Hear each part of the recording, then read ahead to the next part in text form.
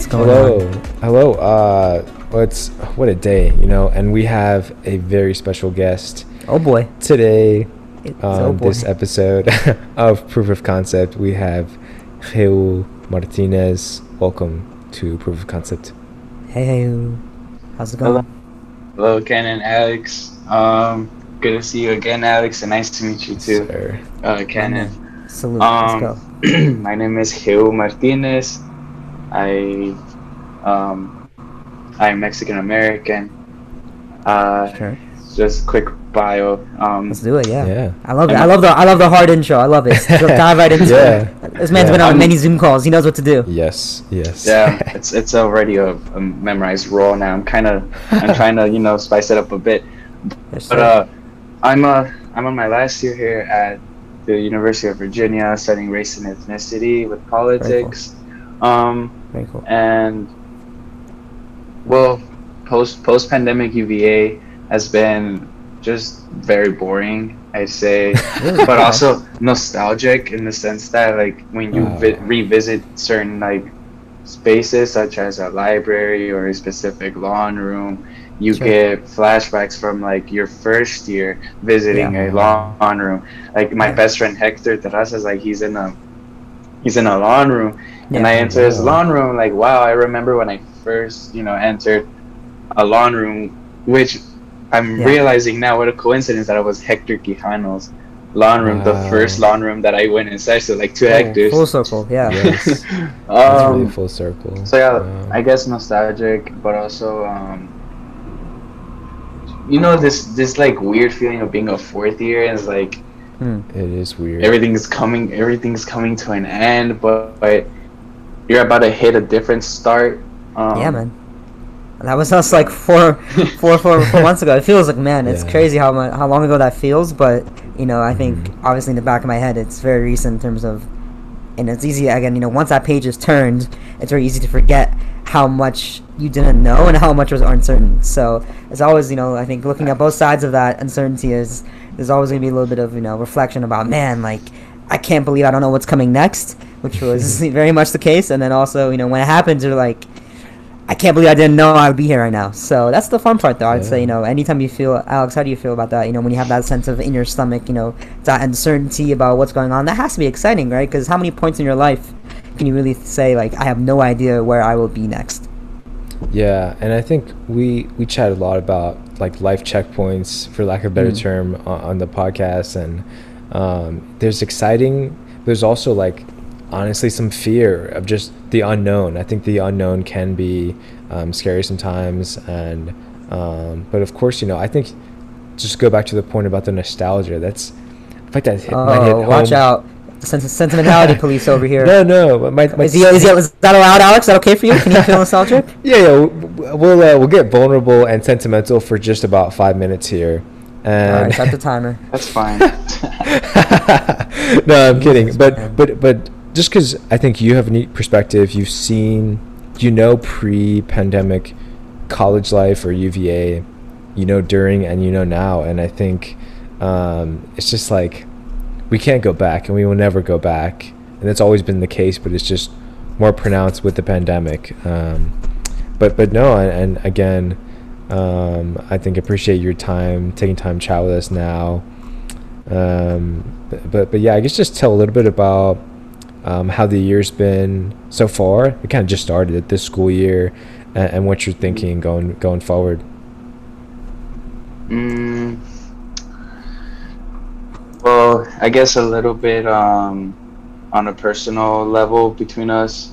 Yeah. And like it's okay, I can stream this, but like I've entered in a more um professional just like mitigation for my mental health, whereas like Yeah. in my first 3 years it was just like resources or articles that I would read online. It was all just like passive mitigation, and now I'm going to CAPS now, so it's more Wow. it's more precise, more professional. So Yeah. that's new, and there's progress. So That's it's great, good. man. And like I said earlier, like in terms of my academic interests, they've shifted a lot in just a matter of a few weeks. Like and it's interesting like how it That's is really that cool, in my yeah. last year Yeah. I'm meeting a professor and taking a seminar Yeah. where I'm getting this different perspective to what is my interest, which is like race and ethnicity, but with this demographic architectural lens. Okay. And it's just like amplifying it more, and it's giving me a a more a more like broad Yeah. and clear like just like perspective on what I can do with what I'm Yeah. learning. Yeah. Well, that's So that's really cool, been man. very fun. That's awesome. And school and family related. Like my Yeah. family moved to Utah like Oh, wow. 2 years ago. I think didn't like know a that. year ago before the pandemic. Where'd they move from? Richmond, Virginia. Oh, okay, gotcha. That's okay. a big so, move. Man, Yeah. So it's like I miss isolated now. I miss having my family so Oh, I close, feel like you, man. max an hour away. It was like where I'd feel sad, or like Yeah. I'd miss my mom's food. My mom would be like, "All right, I'll be there in a few days with some pozole, or like Oh, with wow. Yeah. some good food." I was like, Oh, "Sure." yeah. Damn. And I was like, "Damn, now I gotta go back like for Thanksgiving, for winter break, and for Yeah. like summer break." Yeah. No, I definitely took that, family sense of having family so close for granted as well. Now, my family's from Northern Virginia. I was in Seville. It's very close. I know anytime, as you said, anytime I'm feeling down emotionally, and I'm very close to my family, I'm very lucky to have, such a, such a reliable and supportive family to be able to come home to, that, I feel like that's something that we take for granted so often when, this ability to say, hey, like, you know what? Like it's my get out of jail free card. I'm gonna go home and just mentally Yeah. reset, because everyone knows Seville and UVA can be a bit much at times. I do want to, again, before we go, I just want to give you flowers and just give you a shout out for at least being able to talk about your mental health progression. Again, very sensitive topics, so we don't have to dive into it too much here. But I think that even goes a long way in terms of saying, hey, like at first I wasn't maybe it was a progression, right? Going from, looking online, secondary research, to realizing, it's along the way at some point, maybe I need, to get different type of help. And I think, just, if one person out there hears that and they're going, that is similar, earlier phase in their progression, just hearing you say that, you were able to still reach out to these other types of resources, I think it's really helpful. So major shout out for that. But Alex, I'll let you kind of, steer the ship here in terms of, I have so much I want to ask my man here, so Yeah. I don't want to start firing blanks out. So what do you got? No, feel free. I'll just add Yeah. one quick thing is, again, I think it's very difficult to, because in the US culturally it's a very taboo topic. It's more mainstream now in terms of mental health, in terms of like getting professional help for that, but it's still fairly taboo. From my understanding, other cultures, other countries, it's more open. Like it's like, oh, everyone has a therapist, because that's just kind of like everyone has a dentist. You get your teeth checked, go get your health checked, get help. But no, we respect you a lot, and I think personally, in terms of like, I remember UVA, I did a lot of comparing. I think I said this in a lot of episodes, but I just did a lot of comparing, because there's people who are successful or popular, and it definitely comes a chance when you're like, maybe if of course your friends are helpful, but it's tough to open up. So props for that. But no, feel free to take the next question, Ken. I mean, we have a lot of questions, but yeah. A lot of questions. I think, again, from an academic standpoint, I think it's really cool, and maybe it's, to UVA's credit, I would say, I think UVA does one of the best jobs. I don't know how many other experiences to go off of, but I've always thought the strength of university was its ability to, as you just said, give you the different perspectives through which to like kind of take a new lens on your learning material. So particularly, I think the combination of racial studies, and then, as you just said, demographics and architecture, and all these systems that you're really maybe adding a racial perspective towards. That sounds really cool. I obviously, hand up, don't really know what that, what that entails. So would love it, if anything, for my sake, you just kind of give us maybe an example of, maybe it's, something you've learned in that class this semester, something new, and a new twist on maybe a racial theory you've known for some time. Just how you've been able to apply your racial academic studies into this architecture or demographic lens. That'd be great. Well, like, I guess in a nutshell, everything is inherently political. Sure. Like, of course, planning is, and then like, architectural changes to university can be seen as more of an enhancement to its aesthetics, but it is also inherently political, tying in like race, class, prestige, the eliteness of the university. And one example that we could talk about is like the construction of New Cabell Hall in the early 1950s, which was the building was built a few years after the GI Bill, which like essentially increased the number of students admitted to higher education institutions. But of course, the black population of Charlottesville has been tied since the genesis of UVA, and it's like just upbringing of the environment. But the area of course, like behind of New Cabell now was also like a very dense black residential area. And if you look at an aerial view of UVA and the lawn, everything now looks like a cloister, and like in a cloister is usually the type of it's like in an enclosed space, usually associated with like religious institutions, and so it emits this type of like exclusivity, and also like a very like religious, superior, worthy to be praised area. And in UVA, the peak of the tourism, the peak of the elegance of UVA is in the lawn, including the rotunda, the lawns, the lawn rooms, New Cabell Hall. And so, like, when you analyze the pre-New Cabell Hall and post-New Cabell Hall era, you get to see like this type of like, oh shit, with this GI Bill, there's going to be more of a mixed race student body population, and it looks almost as like a physical barrier, or just like something that's obstructing the mixture of Charlottesville and UVA, climax of eliteness, which is in the lawn.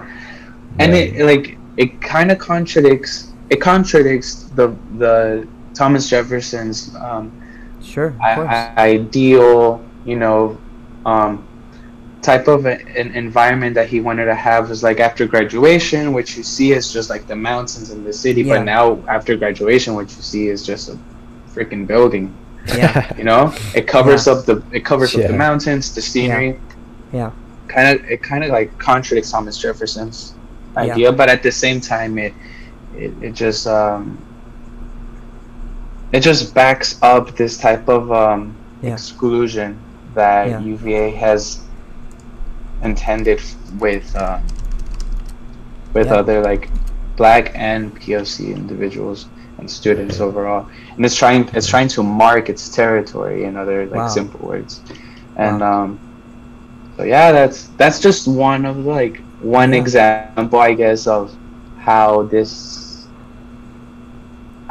class has taught me like a different perspective onto like racial politics, this like racial dynamic of Charlottesville and UVA, which is like two big bodies, but at the same time it's like one body.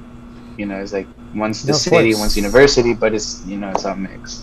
Yeah, and and I'll be the first to say, of course, UVA students don't do a good enough job of identifying it as a singular community, because I've always said, I've always pointed to students' own mentalities, which of course has some effect on it, right? I mean, you're trying to like break this down, right? There are of course so many factors into what keeps UVA divided from CVille, whether it be inherent biases, the student population makeup demographically being what it is.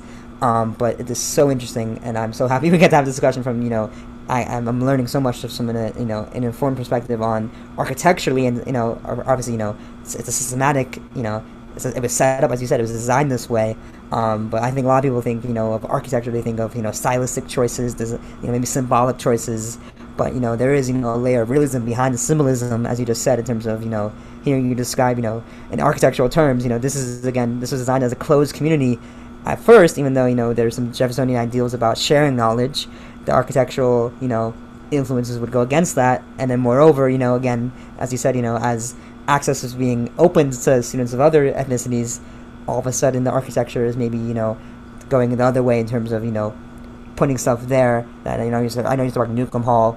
I know maybe I've heard stuff about MEMGym just being, I don't know about architecture, but MEMGym was funded, of course, by Alex. Maybe fact check me here if you know anything better about this, but I believe MEMGym was more or less funded by far right, like 1915, like far right. I'm gonna just say it. I don't know about, I think call them neo-Nazis, but whatever the equivalent of 1915 white supremacist was, right. I know there's like some influence back there. So now you got me rethinking the whole area in terms of Newcomb Hall, MEMGym. Alex, what do you make of all this, man? Because I think this is super relevant, super cool to just dissect university, but we all kind of take that bubble for granted, and how it was set up for us as college kids. Yeah, so fascinating. I mean, I just think that I wish that this was like communicated to every UVA student, because I think again, like, you're not going to change everyone's mind. Some people are still going to be like, oh, who cares? Some people are going to actually internalize it, but I think it'd be helpful, and I think it just helps you view the community as many things as nuance. There are good spots. It's a beautiful place, UVA. There are also some if you look at the history, some dark spots, and they don't look good, whether it's like how it was built from the beginning, or how or research done at the university early on that was not quite so well intentioned, shall we say. But obviously Heu being the expert here, but yes. I think he's getting a great I think he's getting a great perspective, and I just find it fascinating how like one class or one person, one professor can just like explain something in a way that gives nuance to a perspective that you've known for so many maybe years or months, whatever, and it just broadens your horizons. And I think that's just a huge takeaway and a good lesson, just to know like, okay, you can have your ideas and beliefs, but it's good to just admit that they can change. And like you said, changing your focus or major in a matter of weeks, or changing direction. But so yeah. Hey, if I ask another question here, I'm gonna ask you a question before I'm gonna preface it with my own, again, I think one of the only relevant experiences I have to your academic background. So my question is going to be, I'm assuming you've been doing racial studies for more or less, the better part of your UVA academic career, which would coincide with the development and now, of course, the construction and opening of the monument to enslaved laborers down there facing the corner. So my only personal connection to that monument isn't even to that monument. It was to the precursor, which I don't know if you studied this at all in your classes, but I was in second year. I was in a history class called Nazi Germany. The professor was really good, and she really made a point to not just study the Nazis and the political, economic reasons behind their rise and fall. Which again, right. Some people know I'm a big history nerd. That was definitely something where I just I was really fascinated in class from a historical perspective. But I think where I really took it home was when we ended the course by, this was again the year after she had again. some would say she had no choice to do this. I would say give her credit for changing the course so much relevant to modern events, because this was a year after the events of August, was it 11th and 12th of 2017. And obviously we have neo-Nazis marching down the street. We're in a class about Nazis. You don't talk about it. There's going to be maybe a little bit, you're saying something by not saying anything, right? So to her credit, the whole last 3 weeks of the course were about applying, lessons in history to the Charlottesville community and what we have just witnessed. So on the UVA's perspective, what the exercise she had us do actually, so background knowledge for our listeners, for UVA students, non-UVA students, everyone, obviously UVA was more or less, built with, a considerable amount of slave labor. Before this new monument to slave laborers opened up, I believe was it right before the pandemic or in the beginning of 2020? 2020. 2020, yeah. Right? Okay, so before that was being constructed, the only relic that I knew of or that I was told of, they were like these small little, testaments, in terms of like testaments of like, maybe some enslaved people, individually across grounds, but the only collective testament was under the rotunda. There's like this little like brick that literally would just it literally just said, it was on the ground and people walked over it all the time, which was the point of this exercise the professor had us do, was essentially go to this, I wouldn't call it like a shrine, it was like a brick, and stay there and clean it. Your job is to clean it. So she gave us, cleaning supplies, and you had to clean it for everyone had to sign up like an hour time slot and just, record and observe people's reactions to you, like, cleaning this thing that no one knows is really there, and them asking you, why are you cleaning this? So almost like, it's this type of, I don't know if it's an observational study or what the correct, academic word for it is, but the whole point was to see, not getting a reaction out of people, but see how people would respond when they say, hey, like, and don't say anything. That was the whole thing. Never say anything. Never initiate conversation. Don't be like, hey, do you know you just stepped over come this? Over here. No, like, don't try to get people for not realizing what's there, because that's not their fault for not realizing that there's this almost hidden out of way testament in slave laborers. It's the university's fault for pretty much begrudgingly saying, okay, I guess we have to acknowledge this. Let's put it on a plaque and put that plaque right where everyone is walking, so no one thinks to look down at it. Yeah. So sorry for that long anecdote, but I just thought it was, again, for me, that was an eye-opening experience. Of course, for the third class, never even knew that was there. Like, no what one an honor. Else did. Yeah, exactly. What an honor to at least, but I think I learned a lot just in terms of, having to clean something for a couple hours and saying, hey, like, this is here, and watching people's reactions. But from your perspective, how do you, I guess, if you have any reactions to that story, I would love to hear them. But also in terms of, this new monument, how it was, developed and constructed, did you learn anything about, the university's motives behind that one? Yeah. I didn't learn anything in particular to the motives. Mm-hmm. But I mean, one can just speculate about like what are the intentions of UVA with that memorial. And what I've mentioned before is like, is UVA trying to redeem itself or memorialize, honor, or both, right? Like redeeming itself from a long history of racial violence, or is it trying to commemorate those that built it? But at the same time, I feel like it's not a sufficient memorialization, because first of all, there's not a single name that is being honored, right? Like if you look at the memorial, there's no names. It's just like titles, babysitter or butcher. Redeeming itself maybe, because it's like it's now wanting to make it super clear and visible, the entanglement of UVA and its black population. Yeah. And I'd say like even like not just its local population, but if it's admitting international students and out of state students, of course it's transregional. Yeah. But I mean I would say that it is like UVA has been intentional and not wanting to make this a big deal. It's history with its enslaved laborers, slaves, it has like they don't want to make it a big deal because like it took all these years up until 2020 to finally make a public announcement in the sense of like, here's our memorial, here's our mission behind it, you know. But it took all of these years, and before 2020 it had very just bare, you know, doing not even the bare minimum of like erecting visible, like clear signs of you are walking in a cemetery of, you know, historically black people, with whether that is like with Gooch Dillard beside Now Hall.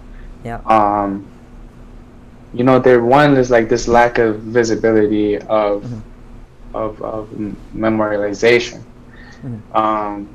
And then in the other one, it's also like more subtle with its financial reparation, I'd say. Sure. You can look at the infrastructure of the building of OAAA. Okay. Which one is that? It's like it's right beside New Cabell Hall behind Bryan Hall. Okay. And So it's like if right off JPA there. Okay.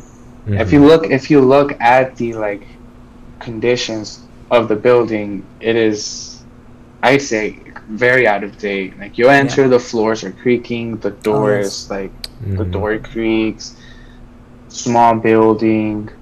Yeah. And then number two is also the planner's choice of erecting Bryan Hall after OAAA. Like they erected a building in front of OAAA, kind of like boxing it in front of Maury Hall, behind Bryan, beside New Cabell, and then there's like big trees in front of the building. So there's also like this just like, I guess also like intentional like type of like obfuscation of the building. Where it's like this concentration of the black population of UVA. So I'd say, again, just in a nutshell, that like what I can take away from the intentions behind UVA is that it just doesn't want to make it a big thing of owning up to its long history of racial violence, whether that is, you know, like financially supporting this type of memorialization, this type of like giving giving the dignity to, you know, its black population. Right. Yeah, 4 or 5 acres. You know, I'm not a surveyor, but I would say that's a healthy plot of land right there. You know, I think there's like these big pillars on the front facade. Like, there's a very, you know, you can kind of tell, like, you know. Do you know the name of the private school? I do not. If we had Google Earth maps up here, I love Google Earth, by the way. Shout out to 5th grade Google Earth days. Just be in the computer lab. Flight simulator. Where are you crashing, Alex? What's happening there? We had an emergency landing. Middle of the Pacific. Everyone get out. Get in the lifeboat. I don't know why I'm doing this. But if you ever want to go back, a sidebar here, in terms of those airplane slides, those are kind of fun, right? Like, am I not the only one as a kid who's like, yo, honestly, like, if we took a crash landing in the Pacific, I might have to go down the slip and slide real quick. Yeah, it's all fun and games till you're slipping and drowning. And the shocks, bro. The shocks. No. Is that kind of a top 5 way to die? That's terrible, right? You survive a plane crash, you go off the slide, and the sharks are waiting for you. No, shout out to the sharks. Sharks are actually a great part of the ecosystem. They're very important. But Shark Week. But of course, not to get too off topic. Get me back on the road, Alex. Get me back on the road here. Southwood private school, big ass building. Covering up pretty much the kids, and then, you know, you have no choice but to go past it, and now it's almost like, you know, the effect of that, right, is now you're going to Southwood, and I'll say maybe implicitly or explicitly you're kind of thinking like you're comparing it to what you just saw, right, architecturally, visually, or like it kind of like accentuates the difference, and it's almost like they knew what they were doing. You know, you could have picked any other piece of land, or like you could have like left more room for this community to grow. Like, you've kind of like, they're already kind of, you know, boxed in as is. You have to pick your big ass private school with your 5 lacrosse fields and, you know, your big ass football field. Like, you have to put this right here, you know. But yeah, I think I'm really excited to see where you kind of go with your academic career. as well as like professional career. I think there's a lot of options for you in terms of like race, architecture, but so we will be following along, definitely on that front at least. And oh my gosh, we have so many different questions. Ken, anything else on the architecture thing before? Yeah, I mean, Yes. I guess a quick note is You about. can speak to this too, because I think we both have this another Sure. shared experience here. Yeah. Sure, and I guess I forgot to. I guess I don't want to take a jab at you, but Halo's not a big like you work out, right? Like, but you're not like. You guys gotta do our guests. Alex has taken like a couple stabs at the guests when they come in.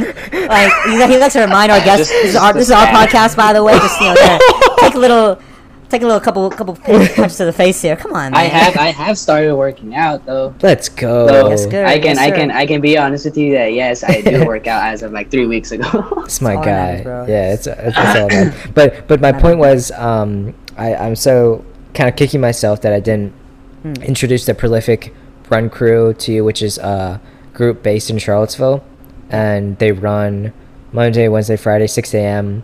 from the Jefferson School, which is like closer to downtown. You may know where that is. But so they run, and there's a lot of Where do they their- run, Alex? They run in predominantly, BIPOC or Black neighborhoods, and they're poor neighborhoods Seville, in Seville.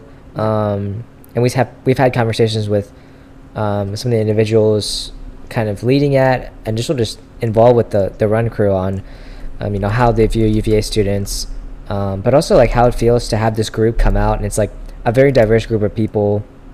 There are professionals, teachers, professors, some students, that it's beautiful to see that come together. But how can we take that group of people, that energy, and spread it throughout Charlottesville so it's not so, okay, here's UVA, and then here's Charlottesville, very separate, So essentially your question is like how can we like just spread around that energy across the whole Charlottesville area? Yeah. Um But of course, I like, can answer that question. yeah, that's a very tough question. That's a community. That's a community response, right? But maybe Yeah. hey, you can speak to this. In terms of just the makeup of Charlottesville. Just giving background to like how. And I'm sure you studied redlining, and you understand kind of the dynamics that went into this designing. Charlottesville community wasn't again accidental. So, what are some ways or different solutions you've seen maybe proposed, or different things that you think from any part of your studies or personal life that you think what works in terms of hard policy changes, or just like on a personal level, things that we can do as people who want to engage with the community. What are ways we can really try to break barriers that have been more or less infrastructurally just designed and in place. I think I'm not the best answer to this. I'm not a consultant, nor am I. Dude, I'm that'd be a funny policy story. That's a funny maker. visual for me, is just seeing like a BCG we're from a business school, so it's like seeing like a BCG big business consulting guy. So hey, solve redlining for me. So it's okay, we're gonna break it down here. We have a couple buckets. we have 3 buckets. We have 3 buckets. You cannot give me like what the Porter's 5 forces on redlining. I'm gonna laugh you out in the room. So let me break it down for you. That's just the funniest. I'm sure you've seen these McIntyre comm kids out here. Try to ask them that question. Hey, next time you see them, let us see. I want to see how they melt under pressure. I will. I'll let you know. But Yeah. I mean, I think it's like 2 things. Like one is like creating this reliable, I guess, like source of information, and having people like dissipate that information across all of the communities. So it's like you would want to have to like have a nice reliable source of information, accessible source of information, disclosing the small letters, the fine letters of like all of these contracts or whatever of housing and everything. About like the demographics on how the redlining works, on how zoning works for schools. Yeah. And then on the other hand, having this community support of people that you can get together to vote on certain things, to start some type of protests Mhm. or walkouts. I feel like those are one of the ways that like this creates public awareness, you know, of, Yeah. of what happens at a local level.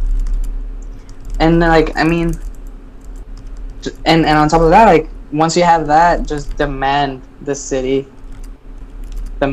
government to fund more your schools. Yeah. Creating programs within the schools that help students, you know, and enhance their vision into higher education. It's like Mhm. I can speak from my experience in Richmond. The way our zoning worked was that I lived 2 miles away from this certain zoning line that qualified me to go to a better school. Okay. But I ended up going to Richmond Public Schools. Mhm. I went to Huguenot High School, which essentially is like 40% black, 40% Latino, Latinx, and the rest is other. Mhm. But there was like the only program that was there was like robotics. But there was no, I mean FBLA also, but it was very small, not that much attention. But it needed more funds, it needed more programs. We were on the verge of not being accredited because of the high number of dropout rates in our school. Yeah. Yeah, and so I don't know. I really don't know how Yeah. the public education history has been with Charlottesville, like contemporarily. Yeah. But definitely, like working with your school communities. I feel like, Yeah. like that is where your next generation of policymakers are at. Yeah. Like, and even obviously, like in your next university students are going to be in. So that's I feel like high school is just a huge point where one Yeah. can start. Yeah, I hear you. I think that all sounds great. It makes a lot of sense. Something I'm more or less, reflecting on as you say, as you kind of give us your take on it is, I think about UVA students again, and kids, Baton students and people who again are going to be our future policymakers. You could say theoretically, and I wonder out loud almost, why doesn't Baton students are great. I have a lot of good friends who went to Baton, and they're very empathetic, and they're very aware of, as you said, issues that are more or less been perpetuated by policymakers of the past. So they know they know what the problems are. They study it, and they have theoretical solutions to things. But my question is not. I'm not again. This is not to be mean to any particular set of students, but it's more like why doesn't Baton have, or doesn't it? I mean, I'm just not. I'm not landing on this point, but you would hope that these public policy schools would have more or less an imperative to design the curriculum around community centricity, because something that we hear a bunch of that especially again from white student dominated school like UVA, right? It's one thing to say you're if you're a white student, right, it's one thing to say like you know about redlining. It's one thing to say you study all the points historically and from any certain any certain academic angle, but it's another thing entirely to go out there and see it and experience it, right? So it's almost like would you agree that for people who want to go into policy making at any given point, I'll put it to both of you guys, how like you agree that there's like a deficit in terms of being able to really I don't know if this is even again another kind of created term here. It's like empathetic it's like empathetic policy making, but Yeah. I don't think many people in Congress have empathy at this point in time. But is there something that's missing to that academic experience if you don't balance it with this real life dose of hey, like this is what redlining looks like, and not just more or less not just like go out there and like write down in your journal like redlining subject 1, subject 2, like because that's obviously not great either, but just to go out there and genuinely live in the community, which is tying back to Prolific, why we love Prolific so much, right? It wasn't like hey, like come and look at come and study the redlining. It's come and come here to run, but also come here to through a consistent exposure understand what this community is going through and try to build empathy in a different way. Sorry, a little tangent there, but I don't know if you guys think that's like an appropriate application of what we've been discussing. Yeah, I mean, I'll go real quick. I think building empathy is important. It's also very difficult, especially when it's hard to have empathy with someone when it's hard to understand how they grew up to be where they are at the moment. And of course, like no one chooses what family they're born into or their circumstances or anything like that, what school they go to.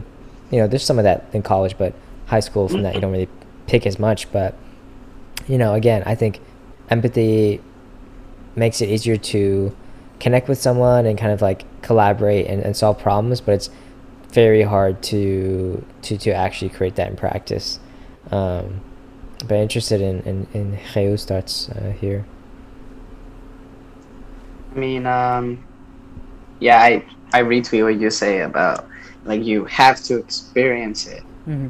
and it's not just the just reading. It's not just all of the hearing of people's stories. Yeah. I think it's about being like corporally present and these type of spaces, Yeah. so that you can truly experience this type of like just the politics of memory. I say, because like Okay. there's this like legacy of Like that. of Charlottesville, right? Yeah. And people of my age right now may not be aware of the specific instances of gentrification, right? Yeah. And now they just go walk around downtown mall Yeah. and they're looking at these restaurants and Yeah. but they don't know what happened in the 1950s, 1960s, 1970s. They have Yeah. no clue. They And live so in the they're- standard, right? They live in the standard, but they don't know, about Exactly, Vinegar Hill that yeah. was raised to rubble, 40 years ago, and to like give them the standard now. That's always the example that blows my mind, right? Is that like Oh, all yeah, this you're- luxury student housing just got put there, and it's crazy. Yeah. And one way is to like, I guess, having this database, Mhm. you know, and most nowadays obviously everything is accessible through your phone, and so if there'd be this type of I don't know, it's just this database period of like, Yeah. oh, this is where you're at, so this is how it looked like decades ago, and I think I got carried away and I kind of lost focus of Yeah. the question, but like yes, like tying it back to what you were saying about like there's this lack of centering curriculums around community building. Yeah. I think that is very true, very valid. Nowadays all is theory and just reading and there needs to be more of a hands-on approach, like Yeah. what are the people in Southwood saying right now about Charlottesville government? What are they complaining? What do they demand? Yeah. What about the Black population around the UVA community? There's neighbors complaining about the student life just being very disastrous and like just problematic. There's a current gentrification process going on right now. Have you heard of the Dairy Market? Oh wow, yes, Yeah, that's yeah. up there. Yeah. That's on Preston Avenue, so we know, of Preston. course, Yeah. Grady, So Grady that Avenue is- has a a very historic Black community around Grady and up, and then Mhm. Preston. I think what's it in terms of help me out geographically? What else is in there? Is the Fifth Street on there, Alex? Where we run 10th Street, Yeah, Page there's- Street. Yeah, Page. Page, turn yeah. the page. Shout out to Prolific again. You gotta turn the page, and that's Turn when we the cross the corner. page. We yell that out. But okay, And- so what's the study like? Yeah, Yeah, so it's like with the building of the Dairy Market. yeah,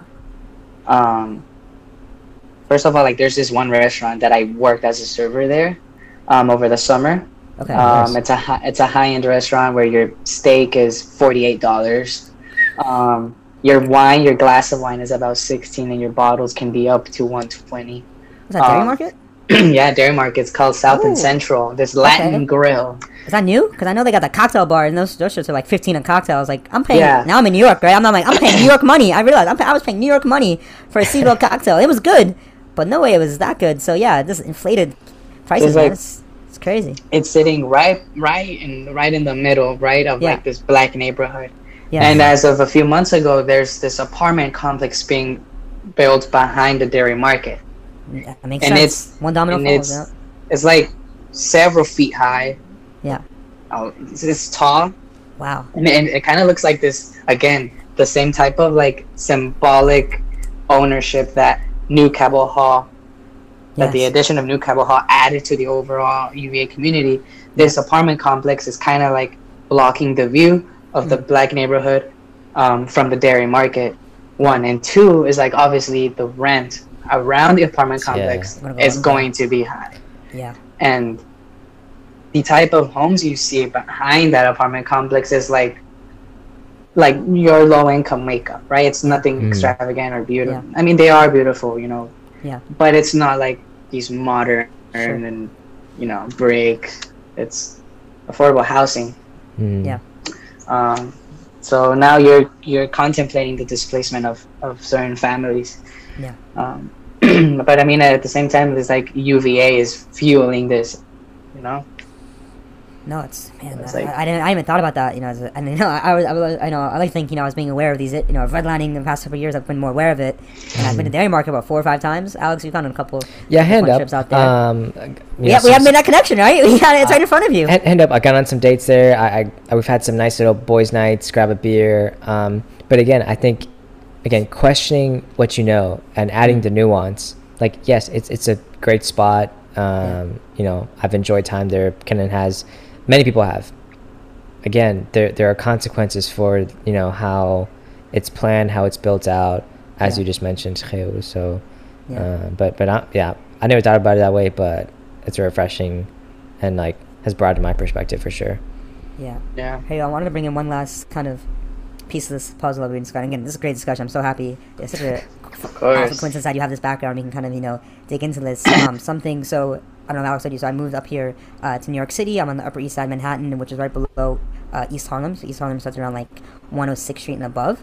And so we told you a little bit about Prolific, really great crew in Seville, which again, you know, trying to, so now that I moved to New York, you know, trying to more or less, not replicate, but, you know, find a comparable running crew in terms of not just, hey, like, let me get a group to run with, but let me, again, you know, start a long-term relationship to find, you know, a group that can help me build community with. And obviously, I do feel there's a little more of an authentic community up there in East Harlem than Upper East Side is great, but, you know, a lot of people are new to New York, a lot of people are just kind of, you know, moving about, and they won't really be here in a year or two. East Harlem residents, of course, have, you know, generally been there a little bit longer. So something I was thinking to myself, because, you know, I'm running up from here to East Harlem 4 times a week, you know, it brought me to this article about, you know, the correlation, not a correlation, but more or less, you know, the intersection of redlining and running, you know, so taking, you know, and we do talk about running a lot in this podcast, so trying to keep along this theme of, you know, of dissecting, you know, the impact, and then more or less, you know, how we don't need, as Alex just said, right, running is a very positive activity that, you know, we all love doing, you know, on a short-term basis, but there are longer-term, not consequences in this case, but longer-term, you know, forces at play in terms of, you know, so, you know, I'll read you this quote, I'd love to hear your reaction to it, and Alex, you know, I know maybe we've talked about this a little bit, but this is from, and I want to quote our sources here, from Women's Running magazine. This is from... Shout out Women's Running. Alison Marilia Desir. She is part of the Harlem Running crew, an athlete, activist, builder, and mother. She has a book coming out called Unbearable Whiteness of Running. So some title that already catches my eye. Pick that up on local bookstores only. Don't buy from Amazon. For sure. So again, so kind of, and you might, you know, I can tell me how you're a little bit of maybe you have some data, you know, geographic interest here as well. So you might go into this. Basically, what Allison did for her book is she selected a few major running cities, including Brooklyn and Harlem and New York City, and she overlaid it with Strava map data. So she overlaid the Strava map data with redlining maps. Strava is, of course, one of the most popular running apps out there, and she found there was a direct correlation between areas of loss of activity and areas that were once graded as once higher graded or had, you know, or were graded for redlining reasons as usually, you know, traditionally white communities. So the quote she gave to kind of explain this is, you know, I suppose one could think that white people just somehow managed to find the most beautiful places to live, and black people simply chose the less desirable areas. But that would mean, you know, absolutely nothing about history. So, you know, how I'm internalizing this is that, again, you know, it's not a coincidence that, you know, obviously, you know, what for white runners like myself, you think, you know, and you see the data is behind it, right? It's just really cool to see. I'm also a data nerd to see data back this up that, you know, runners, I think I maybe don't have the demographic data in front of us in terms of runners being predominantly white. I think that's maybe a little bit too big of simplification, but just for the correlation of, you know, runners being more safe and more comfortable running in predominantly white areas, it ties back to what we were saying earlier about, you know, there is this, again, this hidden tension that, you know, exists between, hey, like, you know, why does a white runner feel uncomfortable running in a non-white area? Is there something that they don't want to admit about themselves? They don't want to admit about, you know, again, we don't have to talk about implicit bias too much in this discussion, but, you know, is there, some people would say, oh, they don't feel safe. And again, maybe, you know, female runners have a different layer to it, which, you know, right now we'll try to, you know, isolate one variable at a time here. But for me, that was something really interesting. Again, as I'm running through Harlem, it's okay, like, is this something that I feel uncomfortable doing? And is that, if there is that implicit instinct of, oh, like, should I be running here?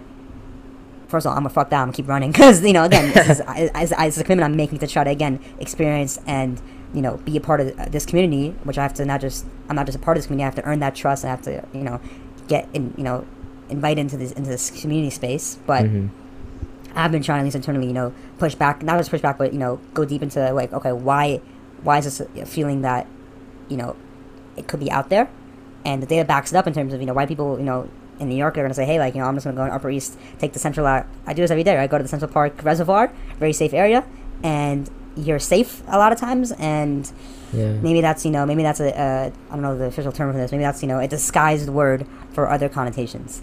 But not to get on a tangent here, but sorry, it's just something that's been relevant in my mind, at least in terms of running and maybe the hidden implications behind where we run. Yeah, I guess I would just say I would be curious to.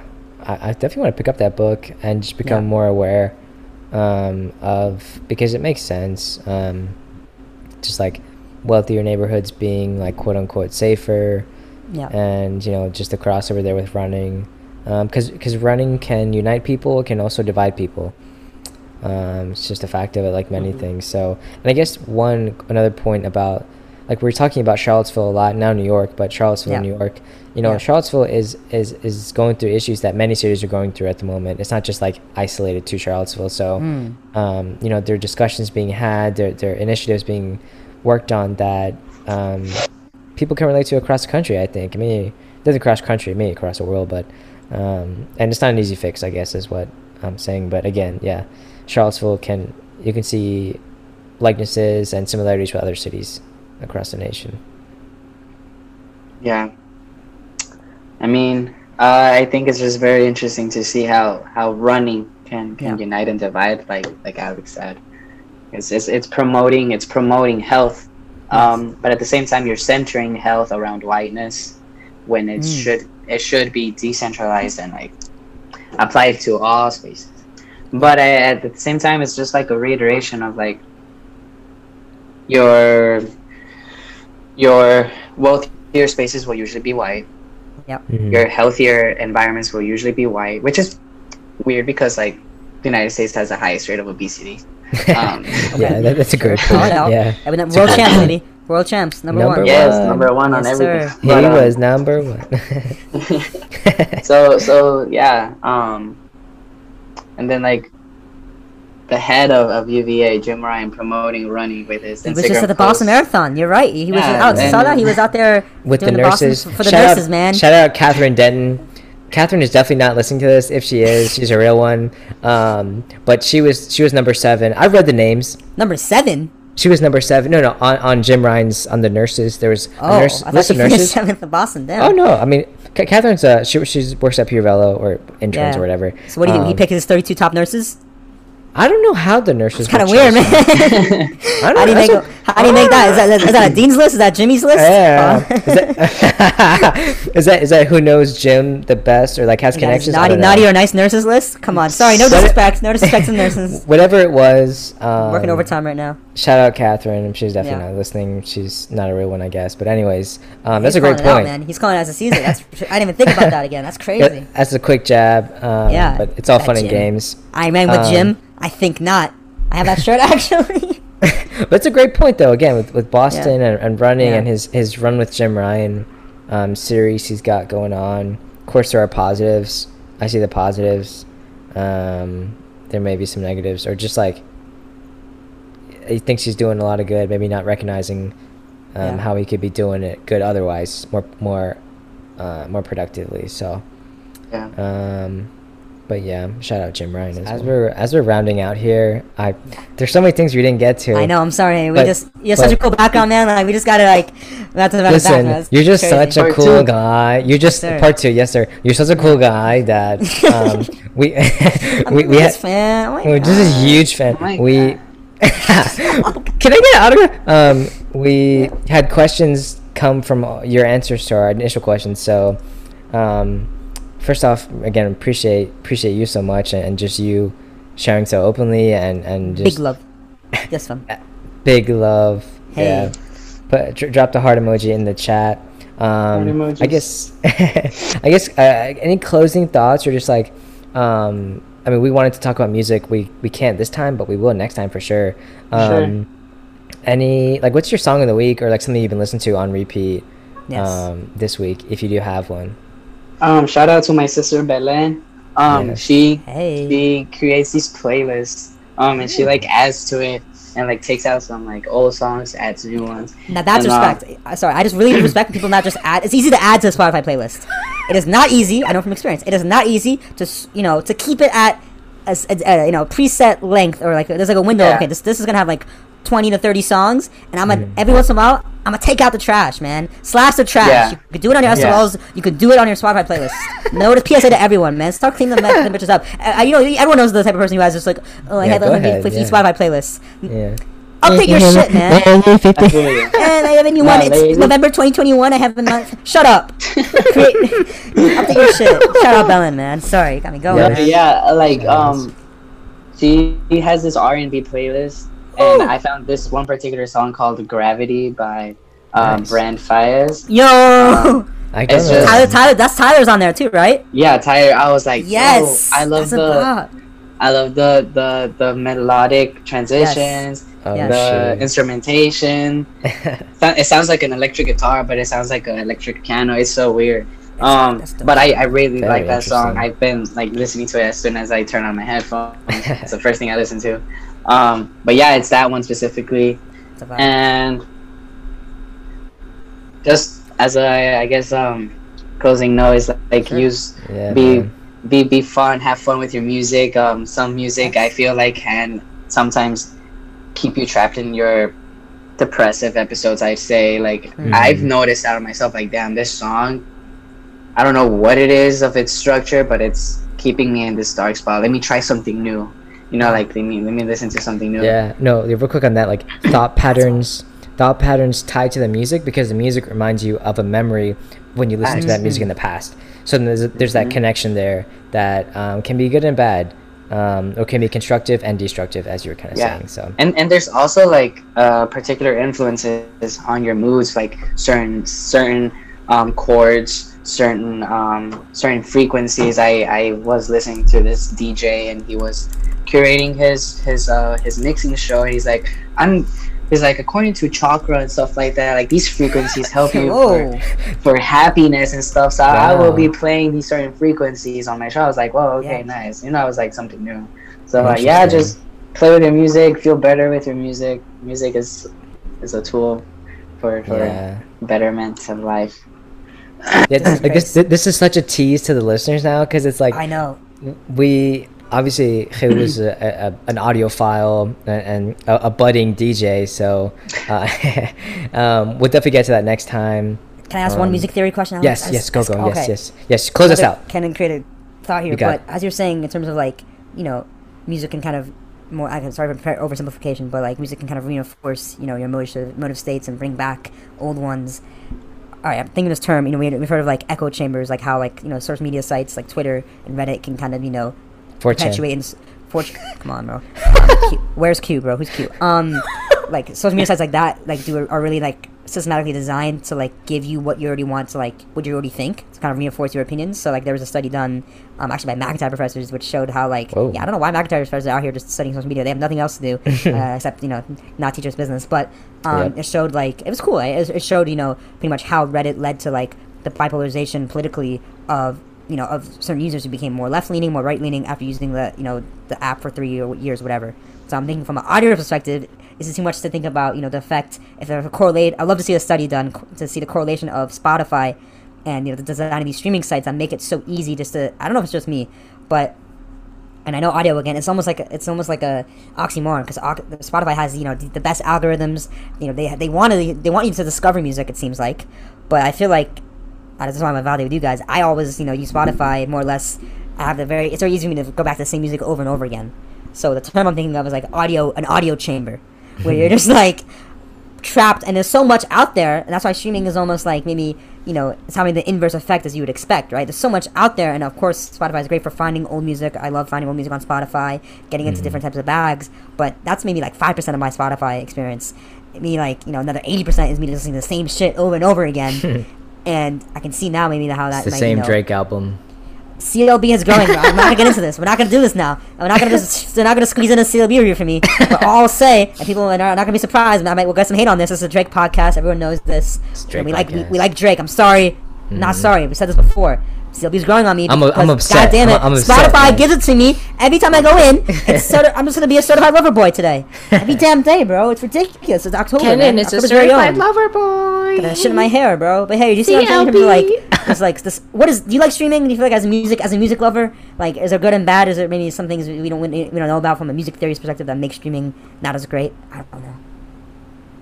I'm not an audio engineer and I'm not a sociologist. I love it when they But say, "Shout out based my on- engineer, bro. Shout out my engineer." But like based on like my personal experiences, I mean, Yeah. there's your pros and cons. Like Yeah. like even Spotify, and also like I am an ex-Spotify listener. I just recently transitioned You're an to ex. Apple Music. Whoa. Okay. Ooh, we'll save But that for the I'm- next episode. I'm We'll thinking save that. You can find our I'm podcast gonna on come both back. Spotify and Apple Podcasts, by the way. Mhm. Quick plug. Yeah, Quick plug.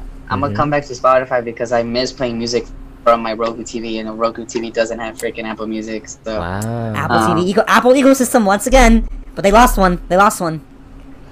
It's crazy. But yeah, But yeah, It- but yeah, mate. but yeah. But yeah, since we're all But good. yeah. But yeah, so like, nah. but yeah. So Uh, like yeah. Highlight podcasting right here. You don't get this anywhere else, bro. That's right. This is Patreon content. It's Patreon, mate. It's Patreon, but yeah, mate. I just want to say, thanks so much, and Why do this, man? I don't know. I just for funsies. It's disrespect, man. We will definitely be bringing you back on, because I think again you have some great perspectives, and we didn't touch some subjects. But yeah, anything else from you, Kenan? Hey, just thank you so much, man, for this is kind of on a whim. You just sounded erroneous, but I'm so happy that you did because I learned a lot. And I hope other people will, well, at least, we don't pretend to educate people on this podcast, but anytime we can get someone else to, educate us and indirectly, help other people out, that's always great. And I just really enjoyed the conversation, man. So as Alex said, a lot more, different things we didn't get to today. So love to have you back on for a segment or for an episode to get you some time again. But appreciate it, my guy, and good luck down there. Enjoy your 4th year, man, because it definitely does go. Everyone says it goes quickly. It does, and I know you're in that spot now where it's not the same as it was pre-COVID, but hopefully you have enough of a resurgence in normal life where you get to enjoy more, not more than we did because it's different, but It's different. just even though it's it's not gonna be the same, think about how you only have so much time left and use that as a positive motivator Yes. to I'll- enjoy it, not negative, positive motivator. Yes, I want to echo that, and I'll just say that don't stop to take a picture. Just make sure you remember. You have that memory of that night out, that dinner, that date, whatever. Just because phone needs first. Phone needs first sometimes. phone can And eat first, got a nice but it's plate, yeah. the memory. It's the beautiful I feel memory you. that you carry with you that you Yeah. will reflect on months, years from now, and be like, I'm glad I can remember that moment. So again, I next time I appreciate. catch you on your IG story, taking some photos of places you should be experiencing and remembering, I'm gonna call Yeah. you out for all listeners. Yeah, just Oh, yeah, reply. Take note. Just I'm reply. a strong, Yeah. I'm a strong believer about like put your phone away for a little bit, live in the moment, and then take your picture if you can or whatever. Thankfully, I get frequent reminders of my phone that my storage is like full and like That'll I can't do it, take man. picture, remove some pictures. So I have to go delete some bullshit random screenshot. But yeah, I mean, thank you again for like inviting me and like keeping me in your loop. It's always really nice to like reconnect and meet new people. So it was awesome to 100%. meet you, Kenan, and Sir. it was so nice, adorable to see you again, Alex. Adorable. Look at it. Look at it. Big little teddy bear out there. Yeah. So yeah, Hold like, the bear, shout stuff out, him up. Pause. shout out to Belen for like putting me on to Yes. new music. Shout out to Professor Ian Grandiston from the architectural department. He's been my recent inspiration. Nice. Shout out. So yeah, and shout out to you guys and your awesome My project God. of echoing some stories and just perspectives. That's really like impactful and just for everybody. And now with social media, like connecting you from New York with Cali and Texas, my home state, is just TX, crazy. baby. We out here in Yes. Texas. That was crazy. But no, man, appreciate it. So much love, so much respect. And for the listeners, thanks for joining us for this beautiful conversation. Grazie. Thanks, guys. And next time. Bye. All right. Bye.